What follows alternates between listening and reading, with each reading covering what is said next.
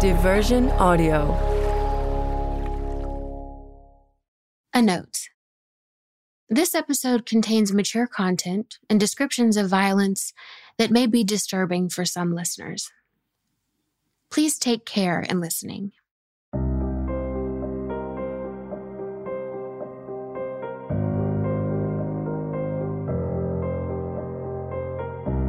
Today's episode is part 2 of our 3-part miniseries about the first American female serial killer. If you missed part 1, I highly recommend that you pause me here, listen to that episode, and then come back once you're caught up. You can even listen to it on warp speed, but I promise that backstory is integral to understanding Jane Toppan's criminal escalations, which we're going to get into in this episode. Mrs. Amelia Finney was 36 years old when her husband finally convinced her to go to the hospital for her pain. She was admitted to Massachusetts General Hospital for a uterine ulcer. In the operating theater, physicians rendered her unconscious with morphine in front of an audience of nursing students. They demonstrated to the students how to treat an ulcer by burning it with silver nitrate. They closed Amelia's abdomen and returned her to the recovery wing. Pain from the procedure woke Amelia in the middle of the night, and to her relief, she saw a nurse immediately by her side, asking her how she was feeling. Amelia tried to explain that she couldn't bear the pain, and she was relieved when the nurse brought a cool glass of water to her lips. But it tasted bitter. Her vision fogged, and the nurse blurred above her. She was surprised to feel the mattress sag as the nurse sat on the bed beside her. Then the nurse's arm was under her neck, and her other hand was smoothing her hair back from her face, like a lover would do. Amelia tried to say as much, but she found herself paralyzed. The light from a lamp flashed first in one eye as the nurse held back the lid, and then the other. She brought the bitter water back to Amelia's lips, and Amelia willed her jaw to clamp shut, but she still couldn't move. She felt the cup against her lips. At that moment, footsteps sounded in the hallway, and the nurse disappeared. Amelia would try for years to remember that nightmare as only a dream. But it wasn't a dream.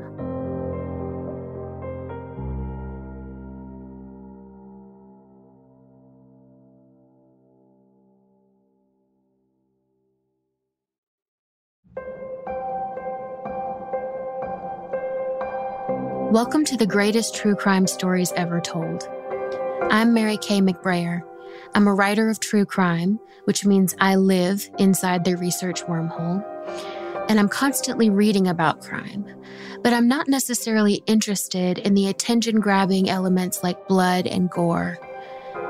I'm more interested in the people behind these stories and what we can learn about society by looking at their experiences. That's what I explore here every week, when I dig into crimes where a woman is not just a victim. She might be the detective, the lawyer, the witness, the coroner, the criminal, or a combination of these roles. As you probably already know, women can do anything. Today we're continuing our 3-part miniseries on the first American female serial killer. It's a 19th century American tale about how an orphan turned indentured servant bootstrapped herself into a mad scientist murderer. one of the most prolific murderers in history.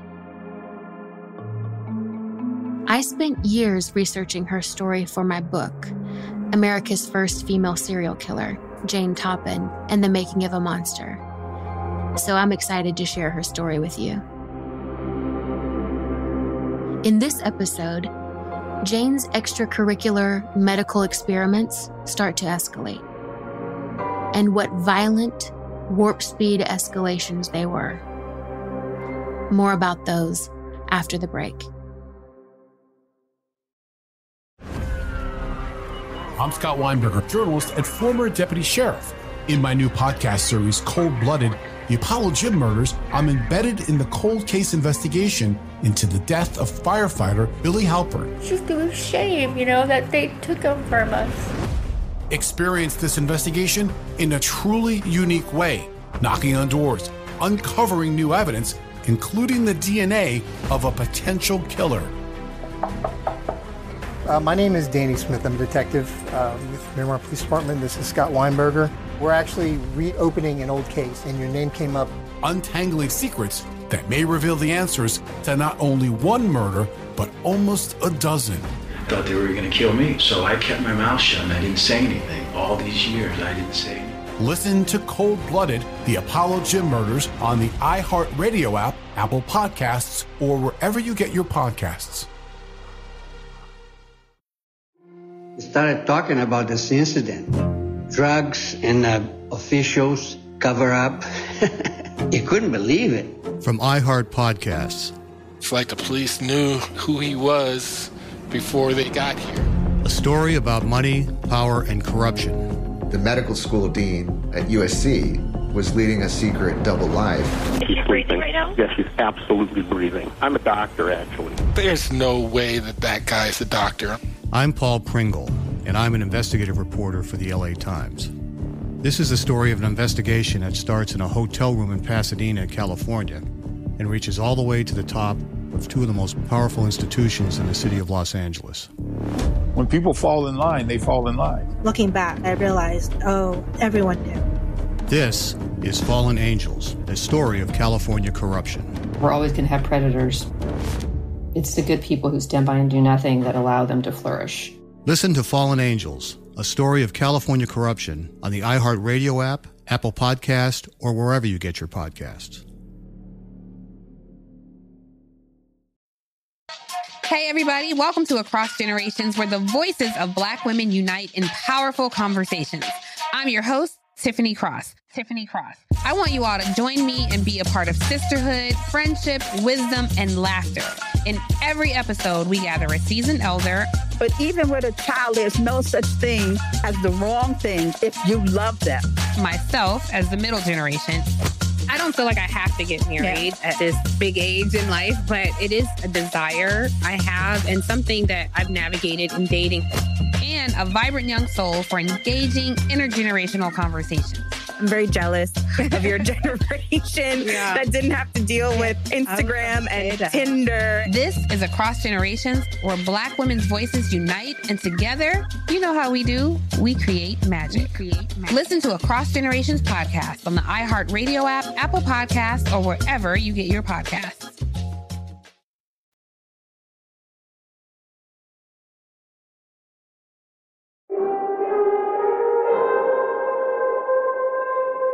One thing that kept anyone from suspecting Jane Toppan is that she really didn't have a single victim profile. They were different ages, genders, and abilities, when most serial murderers have a pretty specific type. For example, Ted Bundy liked small white women with dark hair parted down the middle. The ones who don't have a type, like Richard Ramirez, the original Night Stalker, are much harder to find. She did start off with a type. They were her patients. But her patients didn't have much in common on paper.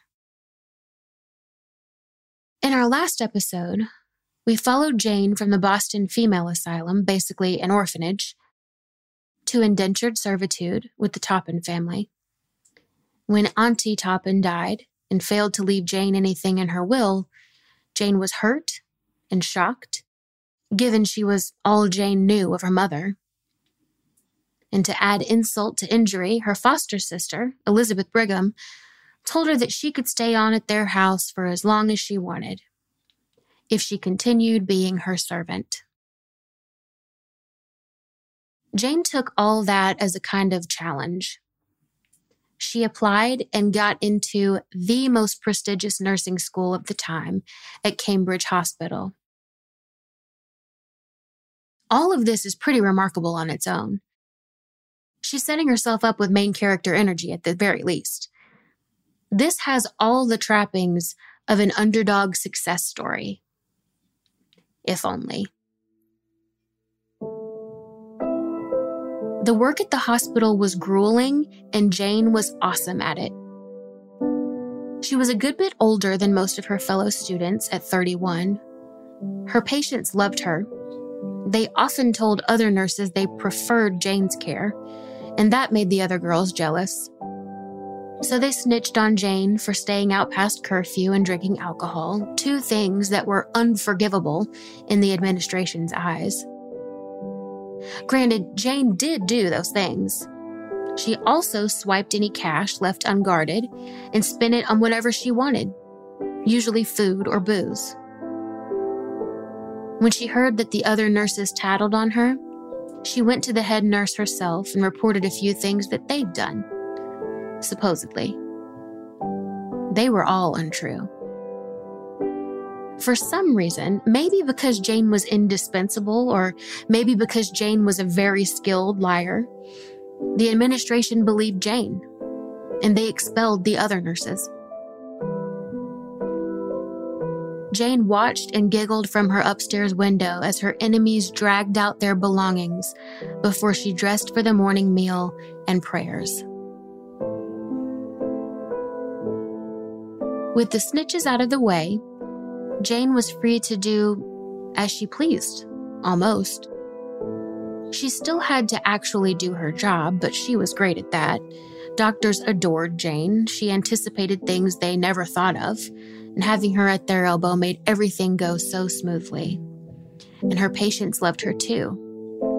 At least, most of them did, especially the ones whom she liked.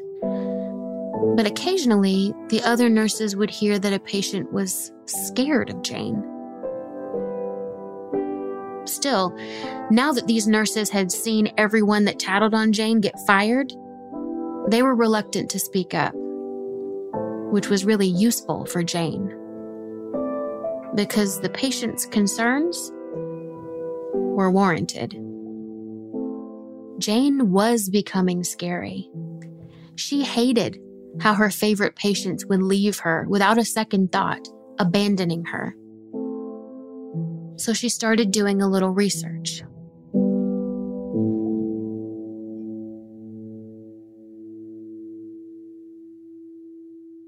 Harold Schechter, an incredible writer who covered Jane's story in his book Fatal, describes how her textbook started to naturally fall open to the pages detailing opiates.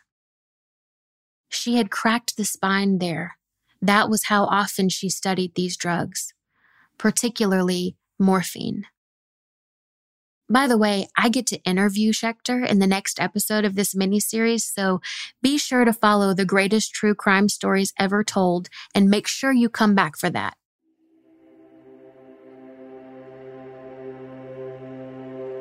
But let me explain why Jane was obsessed with morphine. At the time, it was pretty popular as a surgical anesthesia and painkiller. So there was plenty of it around the hospital, and it was easy for Jane to access. And it did exactly what she needed it to do. Administered at the right dose, it would send a patient right into a coma. So Jane started administering that dose. If her patients were in comas, they certainly couldn't leave her.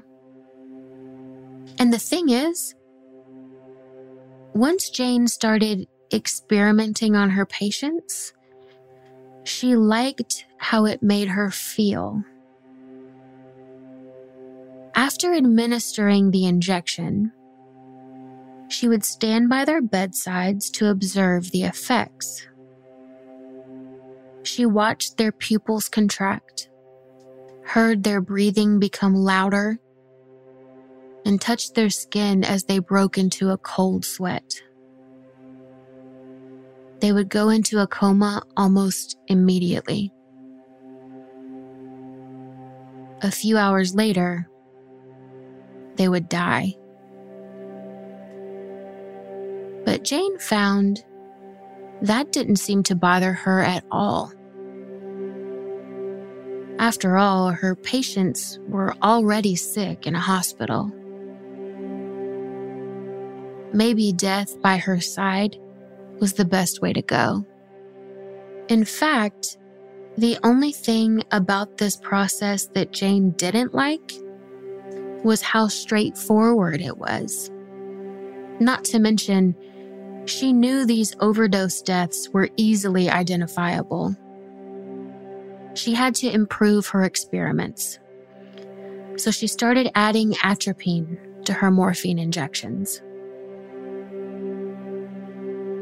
This drug complicated and sometimes even directly countered signs of a morphine overdose. For example, it dilated the pupils, while morphine turned them into pinpoints. Doctors would see the patients having fits and diagnose them with epilepsy or stroke. The drugs Jane used in tandem were a perfect combination for generating misdiagnosis and masking her crimes. But there was more to Jane's choice in atropine. Atropine's effects are extreme when victims are given an overdose. Parched mouths, loss of motor function, and the grotesque picking at non-existent things like a tick. And as it turned out, Jane's favorite way to watch her patients die was not peacefully in a coma, but rather with violent convulsions that multiple overdoses rendered. She started playing with the timing of the two drugs. First, overdosing her patient with morphine, and then giving them atropine. Sometimes she would give morphine and then dissolve atropine in water and let her patient drink it immediately, setting off all the side effects at once. Sometimes she let all the morphine symptoms happen and then rolled her patient over and administered the atropine via enema. It was a totally different show. Jane liked to see how the timing affected the symptoms.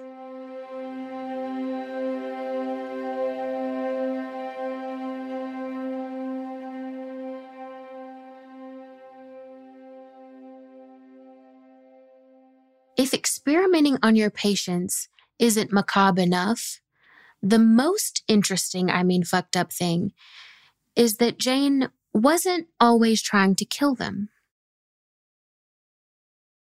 As she experimented, Jane developed a death fetish.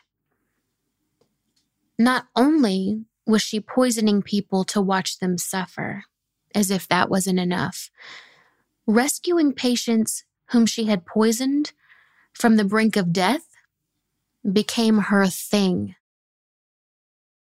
She liked the power of controlling death, of torturing people who were already sick, of watching and feeling them spasm and suffocate and die,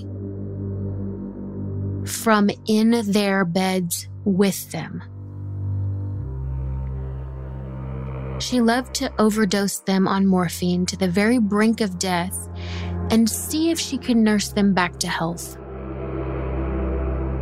It sounds crazy sloppy, But Jane's coworkers actually overheard her saying there was, quote, no point in keeping old people alive.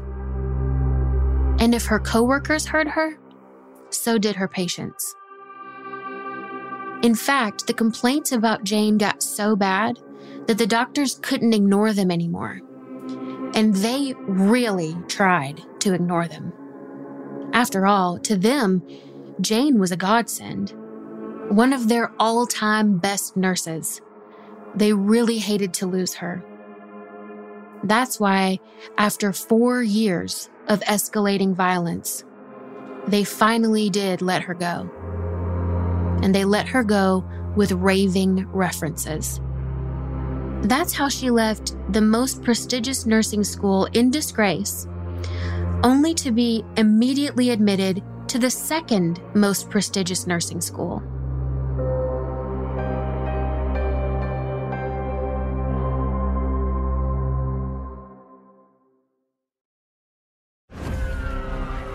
I'm Scott Weinberger, journalist and former deputy sheriff. In my new podcast series, Cold Blooded, The Apollo Gym Murders, I'm embedded in the cold case investigation into the death of firefighter Billy Halpern. It's just a shame, that they took him from us. Experience this investigation in a truly unique way, knocking on doors, uncovering new evidence, including the DNA of a potential killer. My name is Danny Smith. I'm a detective with Miramar Police Department. This is Scott Weinberger. We're actually reopening an old case, and your name came up. Untangling secrets that may reveal the answers to not only one murder, but almost a dozen. I thought they were going to kill me, so I kept my mouth shut and I didn't say anything. All these years, I didn't say anything. Listen to Cold Blooded, The Apollo Gym Murders on the iHeartRadio app, Apple Podcasts, or wherever you get your podcasts. Hey everybody, welcome to Across Generations, where the voices of Black women unite in powerful conversations. I'm your host, Tiffany Cross. I want you all to join me and be a part of sisterhood, friendship, wisdom, and laughter. In every episode, we gather a seasoned elder. But even with a child, there's no such thing as the wrong thing if you love them. Myself, as the middle generation. I don't feel like I have to get married at this big age in life, but it is a desire I have and something that I've navigated in dating. And a vibrant young soul for engaging intergenerational conversations. I'm very jealous of your generation that didn't have to deal with Instagram and Tinder. This is Across Generations, where Black women's voices unite, and together, you know how we do, we create magic. Listen to Across Generations podcast on the iHeartRadio app, Apple Podcasts, or wherever you get your podcasts. We started talking about this incident. Drugs and officials cover up.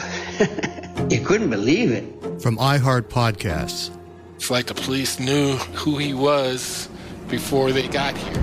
A story about money, power, and corruption. The medical school dean at USC was leading a secret double life.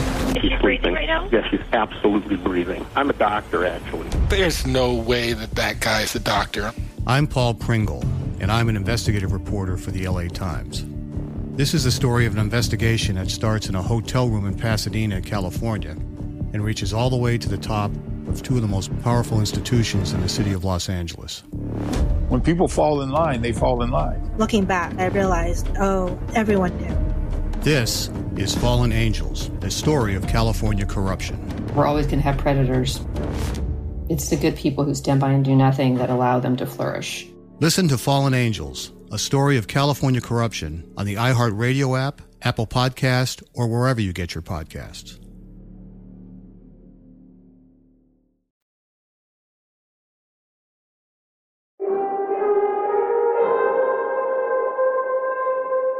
The head nurse fought against admitting Jane to Massachusetts General Hospital, but not because of the rumors about her. She didn't want to hire Jane because she was Irish.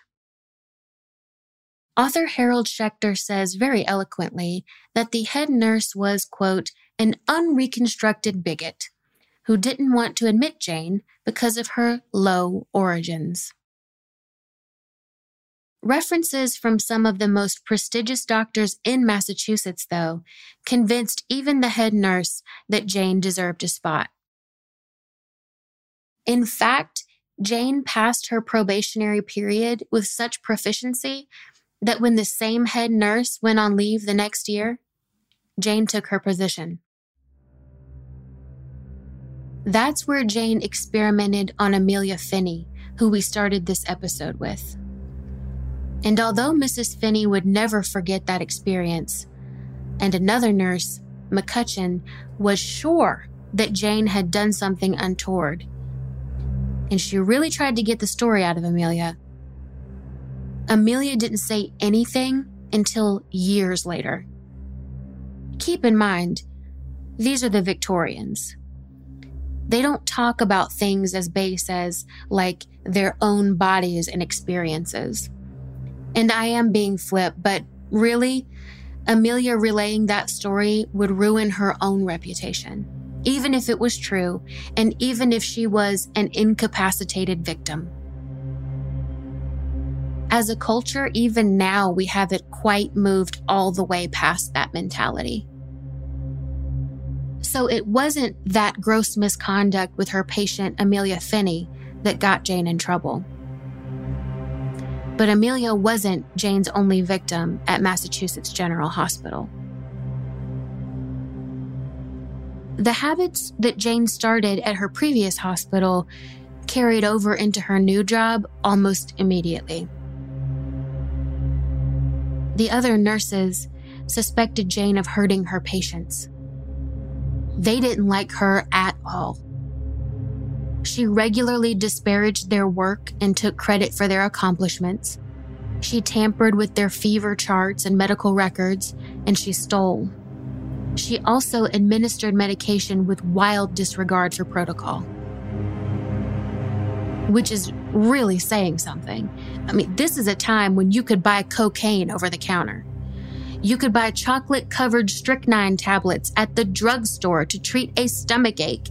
And I know there's a sort of bell curve with a lot of medicine where too little does nothing, the right amount treats the issue, and too much becomes an issue on its own. You have to hit the sweet spot, or almost any medicine becomes poison. Absolutely true. But we know now that strychnine is overall a very strong poison. I mean, treat your stomachache with strychnine candy and it could very possibly be your last stomachache. So Jane's flagrant disregard for protocol was really extreme if it caught the attention of the other nurses. And they suspected more than just that. They noticed how Jane's patients often seemed to die in strange, difficult to diagnose fits. The rumors, facts, really, about Jane flew all over Massachusetts General Hospital. But the thing that eventually got her kicked out was something small. She just left the ward without permission. It's not clear whether she was off for the evening and forgot to tell someone she was popping out, or if she was on duty and just walked off the job. But the rumors about Jane were no longer ignorable. It seems like this was the one rule they could actually confirm Jane was breaking. So they dismissed her. By this time, Jane had basically earned her nursing degree twice. But she was nothing if not tenacious.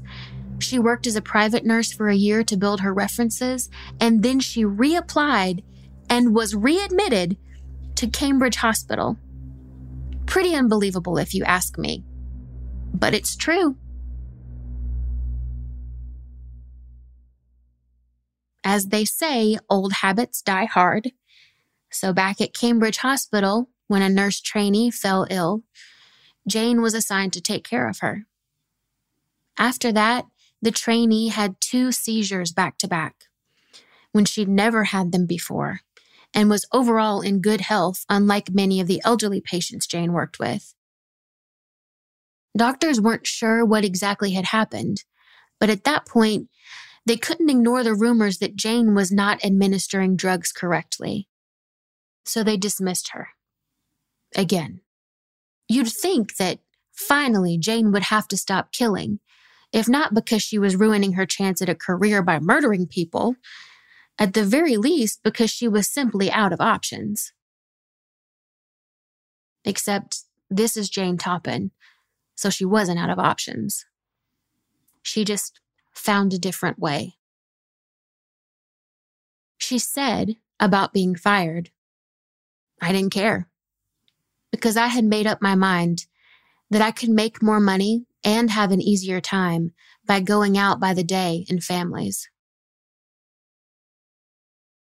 Jane had made some connections in her years at Massachusetts' most prestigious hospitals, and she decided it was time to use them. She would go into private nursing, where she could make a lot more money. That's exactly what she did.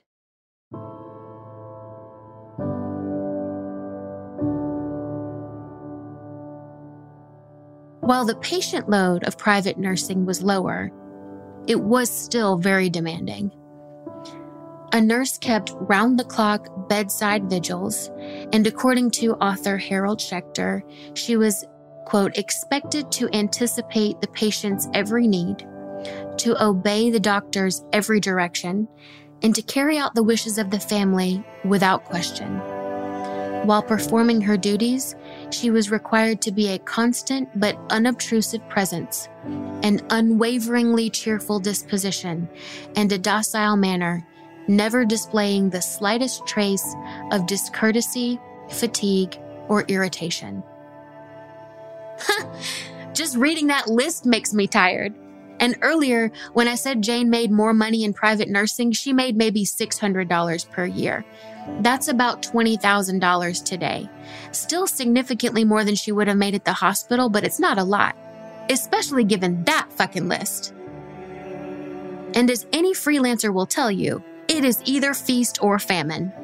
You either have so much work you don't have time to breathe, or you are hunting down jobs and pinching your pennies.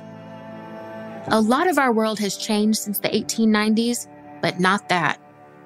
That was the same for Jane as it is for us. So as you might know, you have to get creative when it comes to making money. For a lot of us, that means like opening a high-yield savings account and scheduling payments to our checking so that we seldom feel the gap. Jane did not go that route. It could have been a personality thing, but honestly, she might not have been educated on how to do that. Plus, sometimes, even her patients who could afford it didn't pay what they'd agreed, simply because they didn't have to. Back then, there was no real way for a normal person to take a freelance contract to small claims court, you know? I mean, yeah, you could, but who has time for that? Who wants to risk their reputation? So Jane ran up some debt. And she had the habit of borrowing money from her employers, not a lot, or at least not a lot in one place at one time. But she'd never pay it back. I know that's dishonest. It is. But I'm also like, shrug. They might not have paid her at all. But as I'm sure you've surmised, that's far from the worst thing Jane did after going into private practice. She was still experimenting. Actually, I'm not sure we can call it experimenting anymore. Jane knew exactly what she was doing. When she got tired of nursing a patient, she'd offer them some mineral water. Hunyadi was her brand. It was Hungarian, and it was very popular despite its bitter taste. She'd drop in the combination of morphine and atropine and serve it to her patient. Now, she knew just what to expect. And yes, she still had her mad scientist sexual fetish. Every time she could, she got into bed with her victims and held them close while they shuddered and spasmed and struggled to breathe. Later, she recalled that thrill in disturbing descriptions. Voluptuous delight. Delirious enjoyment. greatest conceivable pleasure. After all that work and the intense release of her sick pleasure, Jane needed time to recuperate. She liked to spend the summers at the Jakin House, a boarding house outside Boston at a place they called Buzzards Bay.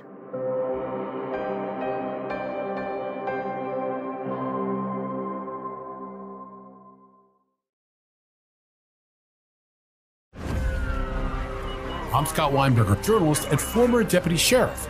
In my new podcast series, Cold Blooded, The Apollo Gym Murders, I'm embedded in the cold case investigation into the death of firefighter Billy Halpern. It's just a shame, that they took him from us. Experience this investigation in a truly unique way, knocking on doors, uncovering new evidence, including the DNA of a potential killer. My name is Danny Smith. I'm a detective with Miramar Police Department. This is Scott Weinberger. We're actually reopening an old case, and your name came up.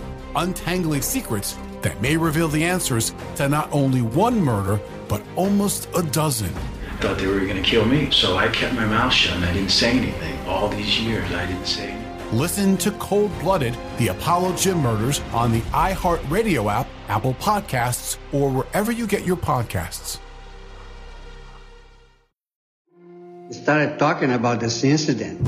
Drugs and officials cover up. You couldn't believe it. From iHeart Podcasts.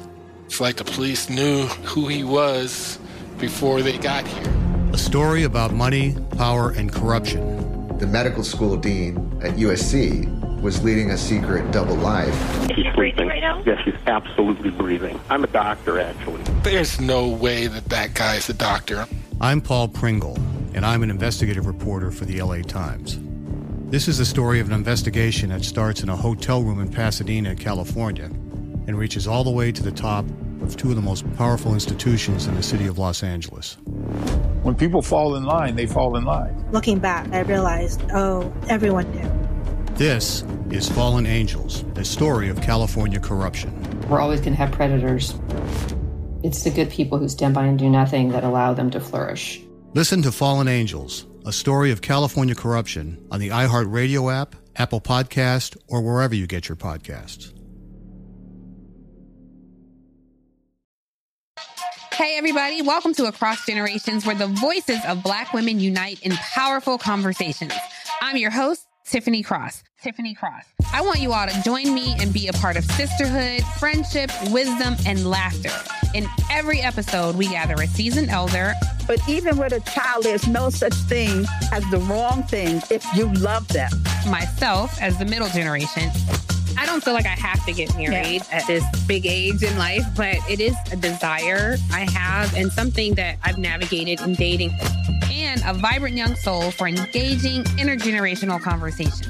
I'm very jealous of your generation that didn't have to deal with Instagram and Tinder. This is Across Generations, where Black women's voices unite, and together, you know how we do, we create magic.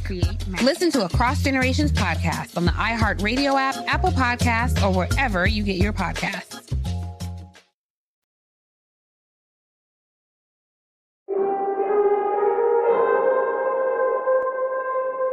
Jane spent her summers at a cottage on the resort-like property called the Jakin House in Buzzards Bay, Massachusetts.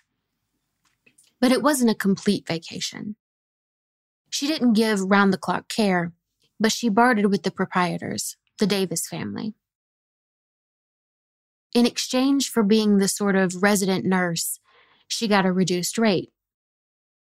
Jane was at this cottage when she reached back out to her foster sister, Elizabeth. Jane had kept in contact with Elizabeth and her husband Oramel. What a wild name, right? But Jane and Elizabeth weren't exactly close. The Brighams were glad to let Jane stay in her old room in their house for a few days whenever she was in town, which was nice enough. There was a pretty big age gap between Elizabeth and Jane, but aside from that, Elizabeth experienced all of the advantages in life that Jane had not. She did not have to work. She had a family. And she was able to marry. At best, it was the relationship between a well-treated menial and her boss. Elizabeth may not have recognized it that way, but Jane certainly did. Yet in the summer of 1899, after years of working as a private nurse, Jane invited Elizabeth out to Buzzards Bay. When Elizabeth told Oramel about the invitation, he encouraged her to go. She had recently experienced some melancholia, which is more or less the old-timey term for depression, and he thought it would help. He sent her out from Lowell on the train with a steamer trunk and $50.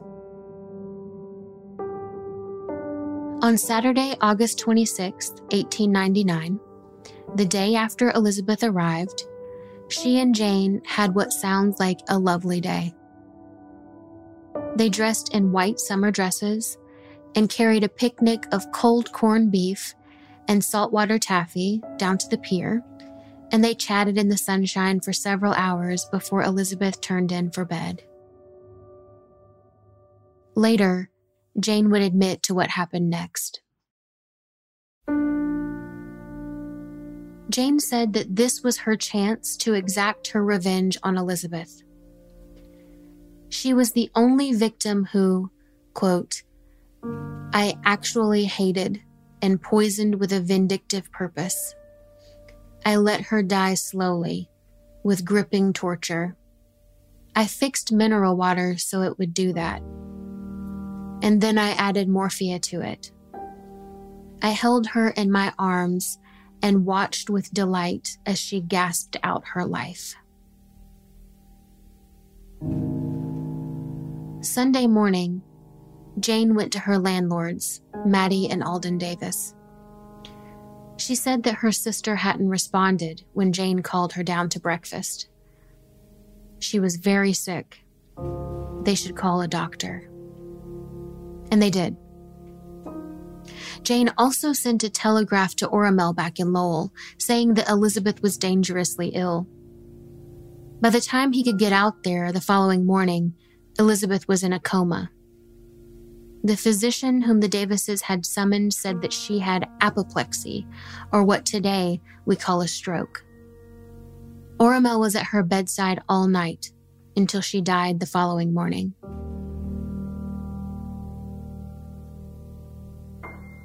You might have noticed that the confession I quoted said that Jane held Elizabeth while she died, in the grotesque sexual way that she had held her other victims. But Oramel said he was there when Elizabeth died. To me, that means something doesn't add up. I'm not saying Jane didn't do it. She is, for sure, beyond a shadow of a doubt, a total monster, absolutely capable of the story she gave. And I still don't think she actually said everything her confession in the Hearst paper says she said. While I was researching, I was never quite able to reconcile what she said with some of the facts, so I'm looking forward to talking to author Harold Schechter about it. But back to the story. Oramel was crushed. He truly loved his wife, and his overwhelming grief was probably the reason that it took him a long time to realize, when he went through Elizabeth's possessions, that there was money missing from her purse. At least $50 gone. Before Oramel left the following morning, Jane asked to talk to him. Jane said that in one of her dying breaths, Elizabeth had asked that he make sure her gold watch went to Jane if she died. Oramel gave it over right away. Even in her last breath, he thought, his wife was so kind that she made sure to care for others. And it lifted his heart, if only a little. He wouldn't learn until much later, when the police were going through receipts and documents, that Jane had pawned that watch right away. At the end of the summer, Jane didn't settle up her tab at the Jakin house. She hadn't in years. Instead, she just left, moved back to Boston and into an apartment, and started searching out new nursing gigs. That's when Jane reconnected with her friend Myra Connors from Lowell. Myra was a 40-year-old widow. The origins and nature of their relationship are still unknown. What we do know is that Myra fell ill with peritonitis, and Jane went home to Lowell to help her friend out. Within a few months, Myra died of strychnine poisoning. Jane went back to her standby, private nursing. She took on several private nursing clients whom she helped, and then, when they got, to quote her, too fussy, she murdered them. By 1901, she was living in the Boston home of her clients Eliza and Edward Beadle. That's when Maddie Davis, the landlady at the Jakin house, came down from Buzzards Bay to collect on Jane's debts from the previous summer. Maddie was fed up. Yes, they had agreed over 5 years ago that Jane would get a discounted rate in exchange for being the sort of resident nurse at the property. But discounted didn't mean free. Jane's bill kept climbing, and she never did anything about it. There was no payment plan in place. So in June 1901, Maddie got a train ticket to Boston. She climbed into her seat on the train and stewed. Imagine for a second that you own a bed and breakfast, and you're balancing your checkbook or, looking at your P&L if you want to really update the situation. You realize then that this woman who's been coming to stay there for years on end hasn't paid you a cent. I would be boiling. And because that's not how you do business, taking people's word that they're good for their debts, you know it was your husband who let it slide. So now here you go in your best dress because you're not to be trifled with on this long-ass, hot-ass train across the state to get your money.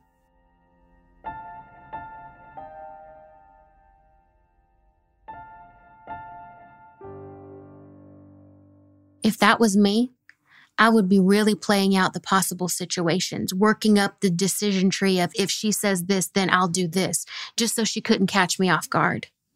Like I was going to face off with a bully. I would stare out the window and scheme. I can only imagine that's what Maddie Davis's brain was doing the whole way to Boston. So imagine Maddie's surprise when she arrives at the Beadles' home and Jane answers the door, thrilled to see her. Still, Maddie stood her ground. She said she was there to collect what Jane owed them. And Jane said, "Sure, of course. Let's go to the bank and get your money." Maddie had to have been shocked, and she probably looked shocked. And then Jane said, "Why don't you come in for a second and have a glass of water first? And you may as well stay for lunch." So Maddie stayed for the meal, talked with the Beadles for a while, and then she and Jane set out on foot to the bank. But they didn't get far before Maddie fainted. Jane brought her back to the house and set her up in bed. She hung iced sheets all around the room to keep it cool, and she called Maddie's daughter Genevieve to come stay while her mother recovered. But Maddie didn't recover. Jane tortured her for a long time. She was at the Beadles' home for 7 days while Jane alternated her doses of morphine and atropine. She even brought Maddie into a full state of lucidity before sending her back into a coma and eventually killing her with a final dose of morphine. She wanted to make it look like Maddie had died of natural causes. And that's what the doctor claimed. Jane attended the funeral at the Jakin house on July 5th. And that's when she decided she was ready for a new kind of challenge. She decided she would wipe out the whole Davis family, one by one. Actually, she didn't want to just take out the family. She wanted to burn their whole house to the ground.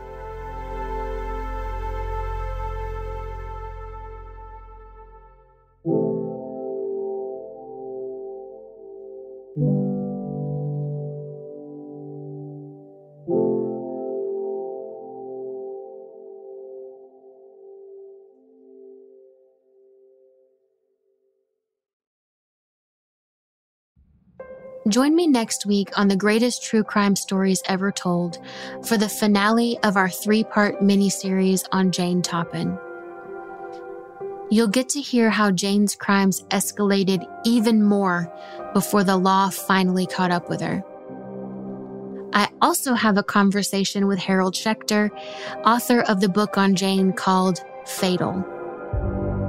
My research on this story goes really deep, and a lot of my sources were primary sources I looked at while writing my book, America's First Female Serial Killer, Jane Toppan and the Making of a Monster.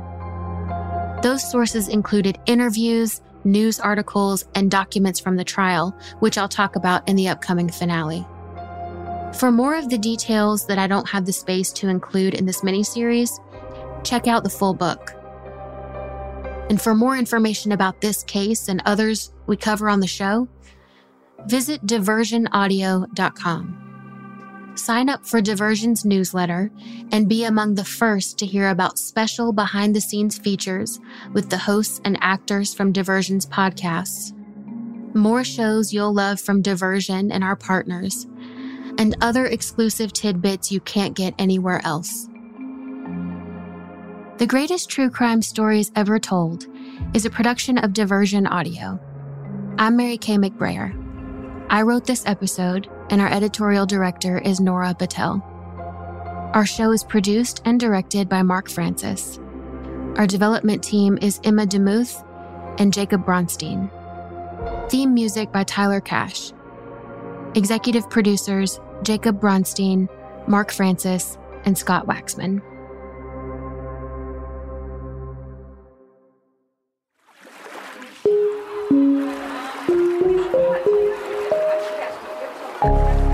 Diversion Audio.